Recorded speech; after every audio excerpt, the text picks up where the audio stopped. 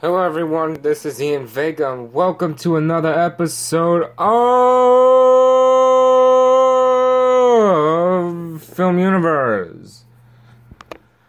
Oh shit, all that air out of me. So, today's gonna be a special, very much special episode because this is gonna be an episode dedicated to my experience for the last 8 years of being a filmmaker. So, where do we begin? Well, obviously the fucking beginning. This is a very special episode. Why? Oh, why is it a special episode? Well, it's because, I'm turning 21 on the 12th of March. And quite frankly, I honestly wanted to make a podcast episode. I'll be discussing my film history from 2010 to 2018. Now, some might say, well, wouldn't it make sense to do it when it's been, your 10th year, 10 years of filmmaking? And my response is, fuck you, it's my podcast. Anyway, so, today, I'm going to be covering my history with filmmaking. Where do we begin? Well, obviously, the beginning. You see, many years ago, right? Many years ago, when I was a little kid, my mom got me into dinosaurs. And let me tell you, as a kid, dinosaurs were the most metal fucking thing in the world. Used to watch documentaries about them from BBC, mostly Walking with Dinosaurs. And who doesn't like a British man narrating a dinosaur killing? So, we used to be obsessed with it and used to go to the Museum of Natural History like every day to see all the dinosaur skeletons. And pretty much, yeah. So, when I was a kid, the only thing I usually watch was cartoons and documentaries that involve dinosaurs or animated movies like the Disney movie Dinosaurs. So there was that, and then one day my mom got me this VHS, and for those kids out there who don't know what a VHS is, a VHS is basically if a DVD had a phase where it was overweight and had a lot of darkness on it. And it was a big fucking block with a film reel inside of it. So, what happened was that my mom got me this this VHS tape called Godzilla. And to this day, I still have it so you can remember where this all started. And what happened was that when I first saw this cover, it blew my fucking mind because it was like this giant, gargantuan lizard dinosaur with planes flying around it. So I was like, this is cool. Now, when I saw this, it blew my mind because at a young age, I used to think Godzilla was real. Used to think this big-ass motherfucking monster was real. And then when my mom told me that it wasn't real, it was all fake, I was kind of pissed off because I wanted him to be real, just as much as I wanted Pokemon to be real. So, what happened, right, was that at the time I was like, this is, it's a film, it's pretty awesome. And then from then on, I started watching more giant Japanese monster films like Gamera, Ultraman, and all the Godzilla movies. And to this day, I still watch them. Now that I'm older, I critique them and see how good and how bad they are, really. But it still doesn't take me away from it. It's still pretty fucking cool to watch. So, at around the time, right, my aunt think I was like 3 or 4. My aunt showed me horror movies behind my mom's back, and I'm not talking like, oh, Dracula or the Wolfman or Frankenstein. No, we're talking fucking Nightmare on Elm Street, Friday the 13th, Chucky, Saw, fucking what's his name? What fucking Texas Chainsaw Massacre. You know, pretty much all that shit. And as crazy as it may sound, and as scary as it is, I was not afraid. In fact, since I knew Godzilla was fake, I knew this was fake too. And wasn't scared from what my aunt told me. She said that, and I asked her, as I got older, I asked her, like, how, was I a little wimp? She's like, actually, when you saw these movies, you didn't even have a reaction. You just stood there and that's it. You didn't really say much. You weren't even scared because you knew it was fake. So, yeah, that's pretty much, I was like, huh. I'm a manly kid. It's true. Man, I'm the man. What a man. So, that happened. My mom was obviously pissed off at my aunt, but my aunt didn't give a shit. So, as time went by, around, like, 2008 and 2009, I started getting into YouTube. The marvelous world of old YouTube. You know, YouTube back then, it was music videos that involved just subtitles, and the biggest one was, oh, what you do to me? And there was like, oh, bullshit music videos, and that's pretty much it. Or Smosh, or Chocolate Rain, or Sneezing Pandas, the original YouTube era. The golden era of YouTube. And before becoming a filmmaker, I thought of becoming a scientist, specifically an environmentalist or a marine biologist, because when I like the environment, I love animals.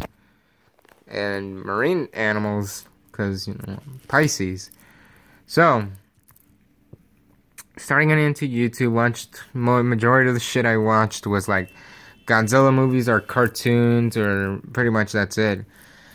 And one day, I was looking up, Godzilla videos, and then found this bunch of YouTubers, like Deadzilla, Goji73, and fucking Godzilla Films, and so many more. And there was one in particular that he made, like, Mechagodzilla versus Mothra. And this person actually got into, like, a monkey suit, but I don't remember the name of that person, but I was watching a lot of these. I'm like, people are making their own Godzilla movies? And to be fair, when I was little, I used to read G-Fan magazines. For those who don't know, it's basically Godzilla, Playboy. I'm just kidding. I'm not. I'm really not. Gotta see Godzilla laundry. Gotta see that shit. This is what the people want. People want to see a big giant lizard's ass. No, it was basically just a magazine that's like, oh, here's the news of Godzilla's ass stuff. That's pretty much it. So, it was kind of like, people are making their own Godzilla movies. I'd like to make my own. So, that happened, and then around 2010, and I don't remember the specific day, but it was near WrestleMania 26, and for those who don't know, just Google that fucking shit. I looked at her, I was like, you know what? I'm 13 years old, I'm gonna become a filmmaker. So I started making videos on YouTube, and my god, were they shit. It was so bad. Like, how the hell did people used to watch this? Back then, on golden YouTube era, I'm not even kidding, you used to have 400,000 or 100,000 or 80,000 people watching my shit. I'm not even kidding. It was mostly 80,000, 70,000 or something like that, really. But then, oh my gosh. Because the show I used to make was called Pokemon Facts and Myths, which is basically like creepypastas on Pokemon. And crazy as it may sound, it actually got a lot of views. Damn, YouTube fucked me over after that. The channel's gone now. The channel's been gone a long time ago, since 2015 actually. So, wow. So, let's see. They were bad, mostly made like Godzilla film videos of like, oh, They were basically slideshows of like, oh, who wanted to fight this monster, this monster. And that was the first video I've ever made in my entire life was me making a video of all my entire Godzilla collection, but instead of putting like using, and this is as crazy as it may sound, I didn't use a camera. I used the fucking webcam on my laptop, so it's just me carrying my laptop around my room, right? But then there was something I did. Instead of like showing the shelves of the Godzilla figures, my ass thought, hey, let me put every single fucking Godzilla, Gamera, Ultra, whatever, in the living room and line them up like they're my army. It was dumb, and try to pan a laptop without, like, backwards, so the webcam doesn't show me, because it only showed, like, on the screen side, not the back side either, so it was like, fuck. So I wasn't aware while I was recording, but it was terrible. So, it was that. I made a lot of bad content on YouTube that to this day, looking back, I'm just like, oh shit, this is terrible. How the hell did I used to get a lot of views? So, yeah, there was that. And in 2015, I was watching a documentary called Triple H Thy Kingdom Come, which, for those who don't know, I'm a big wrestling fan. So, was watching this documentary. It was basically talking about his passion, follow your dreams, etc., all that bullshit. And for some reason, this hit me. I was like, you know what? I'm gonna quit YouTube and take my career to the next level. I'm gonna become professional filmmaker now. So, decided, that's what I'm gonna do. I wanted to take my career to the next level and get better, actually. So, what was decided was, made my first short film the day I saw that documentary. Had no script, no story, just whatever came to my mind. It was a short horror movie called Slasher. It's available on Vimeo. And it was just like me grabbing items from my room. I was like, okay, I can make a movie out of this item, and so far, so forth. And when I finished it and published it, and after editing it, I got emotional because I was like, and I didn't know why at the time. I was like, why am I tearing up? And then I realized this is something that I'm passionate about. I found my passion. So I was happy, and then whole 2015 basically made a lot of movies. I made Two Minds, Eternal Madness, which unfortunately got lost because of a hard drive crash. Fuck HP laptops. So there was that. Mystic, which was a 2D animated film that I made about a merman, but like it was only for me to watch, really. I mean, only 2 people watched it. It wasn't pornographic or anything, no. It was just, or violent. It was just, I didn't really want to share it to the world that much, so I kept it hidden. So, there was that. There was also, wow, made a lot of movies. Let's see, Two Minds, Slasher, Eternal Madness, Mystic. And a lot of those movies were about depression because during 2015 I went through a very harsh depression because of a breakup. And it was basically a way for me to express what was going on emotionally and spiritually in a way. So it was just harsh. So, by the end, like, near the end of 2015, I thought to myself, you know what? There's a film I want to make, and it might as well be a film that basically inspired me to be a filmmaker, where it all started. So it came to mind, I was like, you know what? I'm going to make my very first fan-made Godzilla film. But my agenda for this film was, I wanted to make this film dark. Like, kind of like the 1954 one for me, because as a kid, I felt like it was dark, it was like felt like a tragedy, but it was just so interesting as a story. I wanted to make Godzilla seem, not like Godzilla, but like an actual destructive thing that actually happened that people could never forget, you know? So, I wanted to make a realistic Godzilla film, basically. So, I started like in October of 2015 and published it on the internet in Vimeo and at the time YouTube, but I took down my YouTube channel. So, was so proud, happy. It was a very big film for me. 2016, wanted to make a 2D animated film called, at first it was called The Boy and the Beast, but then it was renamed Dream Giant.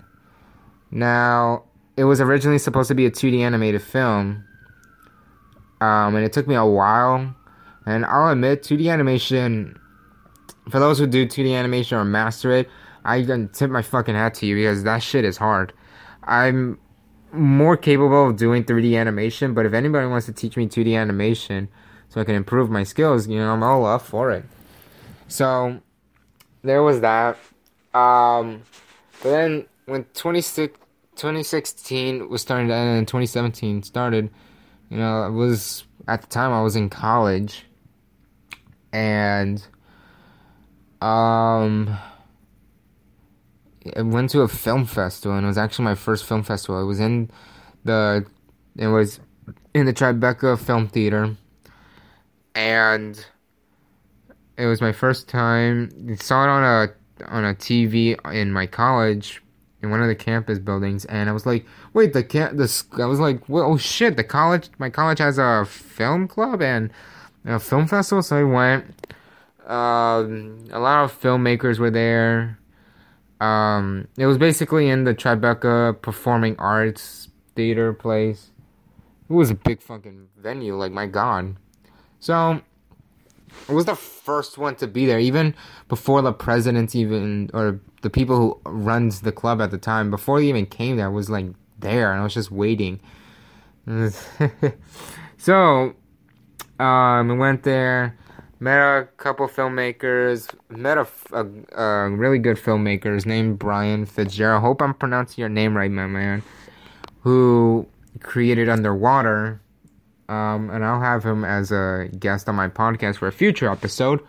But we met him at that event, and then I got in touch with at the time, the film president club, whatever, and I got into the club in 2017 of spring. Well, last year actually. Felt like it was great, and they were doing a pitch session, so pitched my idea for a film, which was Dream Giant. And while they were talking, doing introductions, I was like, you know what? I'm gonna make Dream Giant into a live action film. That's what I did. Now, what happened was that this was the first film I've ever made in my entire career that involved other people, because usually it was just me alone.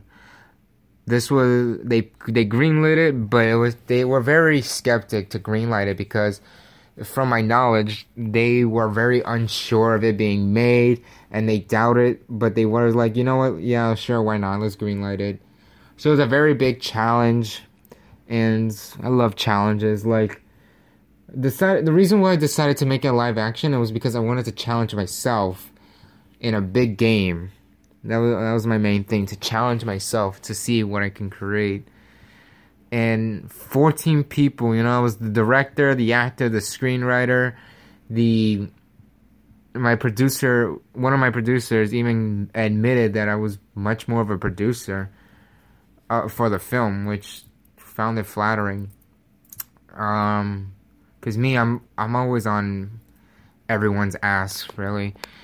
And when you're texting 14 people while you're in class, your professor's like, your screenwriting professor, and they're like, I understand, man. They can't blame me. A lot of people helped me, and one of the most difficult things of making Dream Giant was the costume design. My girlfriend at the time was trying to help me out with the costume. She showed me her concept art of what she believed would work, and although looking back, I am still grateful that she helped me out develop the costume look. Um, but the design she made didn't really seem right. It didn't seem believable. It just seemed like a costume. And as crazy as it makes, I mean, it was basically like a hoodie and big pants, and like, it was just like, it didn't feel right. So, the time I was like, you know what? There has to be something. So my aunt helped me out, and she got in contact with someone who's a costume designer. So she helped me out for free. Very nice woman, very very nice. Very beautiful, good-hearted person. I hope she's doing well. She helped me out, and one day she got it done, and we had time because she had to leave because she had a flight that day. So it was pretty fucking wow. She made the costume. My girlfriend at the time made the claws and the horns multiple times because it didn't. A lot of them didn't meet the match I was thinking. So, there was that. We did a lot of the shoots in around mostly at my house. There was actually a day we were shooting on my birthday, and you have 14 people in my apartment. You know, filming on my birthday. So that was like one of the best gifts to have. You know, if you're a filmmaker and you film on your birthday, that's pretty fucking awesome. So there was that. There was also, we filmed in Staten Island both day and night. We had a child actor, my little cousin, who wants to be an actor. He did great, and he was full of energy for it. Especially like when we had to wake up really early in the morning to get our shit done and get everything packed to leave. You know, take the ferry all the way from like one side of New York to the other, from west to east, you know, far in Staten Island in the forest. So that was that, and it was a great experience. Wow, it was like feeling international travel, really, which was dumb. It's kind of dumb to say, but like for me, it felt different, you know. So there was that. There was also wow, we fucking guerrilla the shit out of that film, but we did a lot of great stuff for it. Editing was a bitch. I wouldn't really get into touch with that, but we got it managed. It was basically a war, let's say, okay, between me and the editor. So, it was the day of the film festival. We made it on time. The film main evented the film festival. And to me, that felt so great because it felt like, you know, the main event, really. All my family was there, friends were there, we all got to see it. And when the film, and during the film, I was paying homage to my grandpa because it was 10 years of his passing, and I wanted to pay homage to him. And when the film ended, I cried. I cried on my girlfriend's arms at the time.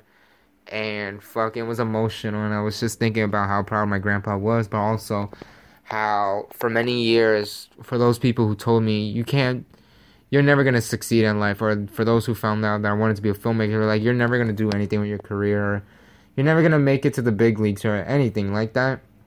To main event the Tribeca the film festival in my college in the Tribeca Theater, and to see my face, my name, and everything, and basically my own film on the big screen as the main event of the whole event, it said a lot to me, and it was just so full. It was full circle for me. And on that night, won 2 awards: the Rising Star Award, which is an award dedicated to Michael Vincent, who was a student in my college, but unfortunately passed away. So they wanted to make an award dedicated to him. It's basically the Warrior Award, you know, from the WWE Hall of Fame. It's basically that. It's like an award of recognition of someone who had the passion, and someone who had a spirit like Michael, and won that award. And the film also won Best Cinematography, which the cinematographer didn't make it that night, but I had to take it and give it to him the next time I saw him. And it was just that, man. I got home late, and it was just so fucking woo! It was pretty fucking awesome. So I did that, and then I screened Dream Giant in another film festival in Greenwich, the Greenwich Film Theater, and it was great. Looking back now, there's many changes I could have made, but it was just like, I'm proud. And to this day, I still have the costume of the Beast. It's available on Vimeo. The majority of the films I've made from 2017 to 2010 are not for sale. They're just, films I've made. They're just for my resume to show who I am and what I'm capable of doing. To this day, I'm still continuing making films. I've got like couple, like right now, I've got like 3 film projects that I'm planning on doing. I'm also running I'm the founder of Ian Vega Pictures. I've made my website. I got business cards. And to this day, I'm continuing meeting filmmakers all over New York and on social media, and it's just a great experience to meet other people with passion. So it's great, even at SVA, met Adam Rakoff, really swell guy, really, really nice guy to talk with, fucking funny dude. Becky, who I'll say is basically my Twilight Zone twin. I didn't meet Becky at SVA. I met her through Adam and James Hancock, who is the host of Wrong Reel. It's available on SoundCloud and I believe on iTunes. Met Bill Plimpton, very nice guy. And also Kate Morris and Haley Florido, and also Nord Foreman, and to this day I'm meeting people at SVA. It's 2009. Where do I see myself in the future? Well, anything's possible. But the next time you see me on social, like big news from me, the next time you'll see Ian Vega is Ian Vega being at the Dusty's Film Festival at SVA, baby. So that's pretty much a summary of my 8 years of being a filmmaker. To this day, I'm still a work in progress. Here's some advice for any filmmakers who are listening. Read books. I've had many people tell me, don't read books, just do it. Read books. Read books. Fucking read books. It's important. Always, if people have some suggestions, listen to them. But be aware of, their suggestions. So meaning, okay, they can give you a suggestion. Be open-minded about it. But see if you think it can work, Follow your instincts,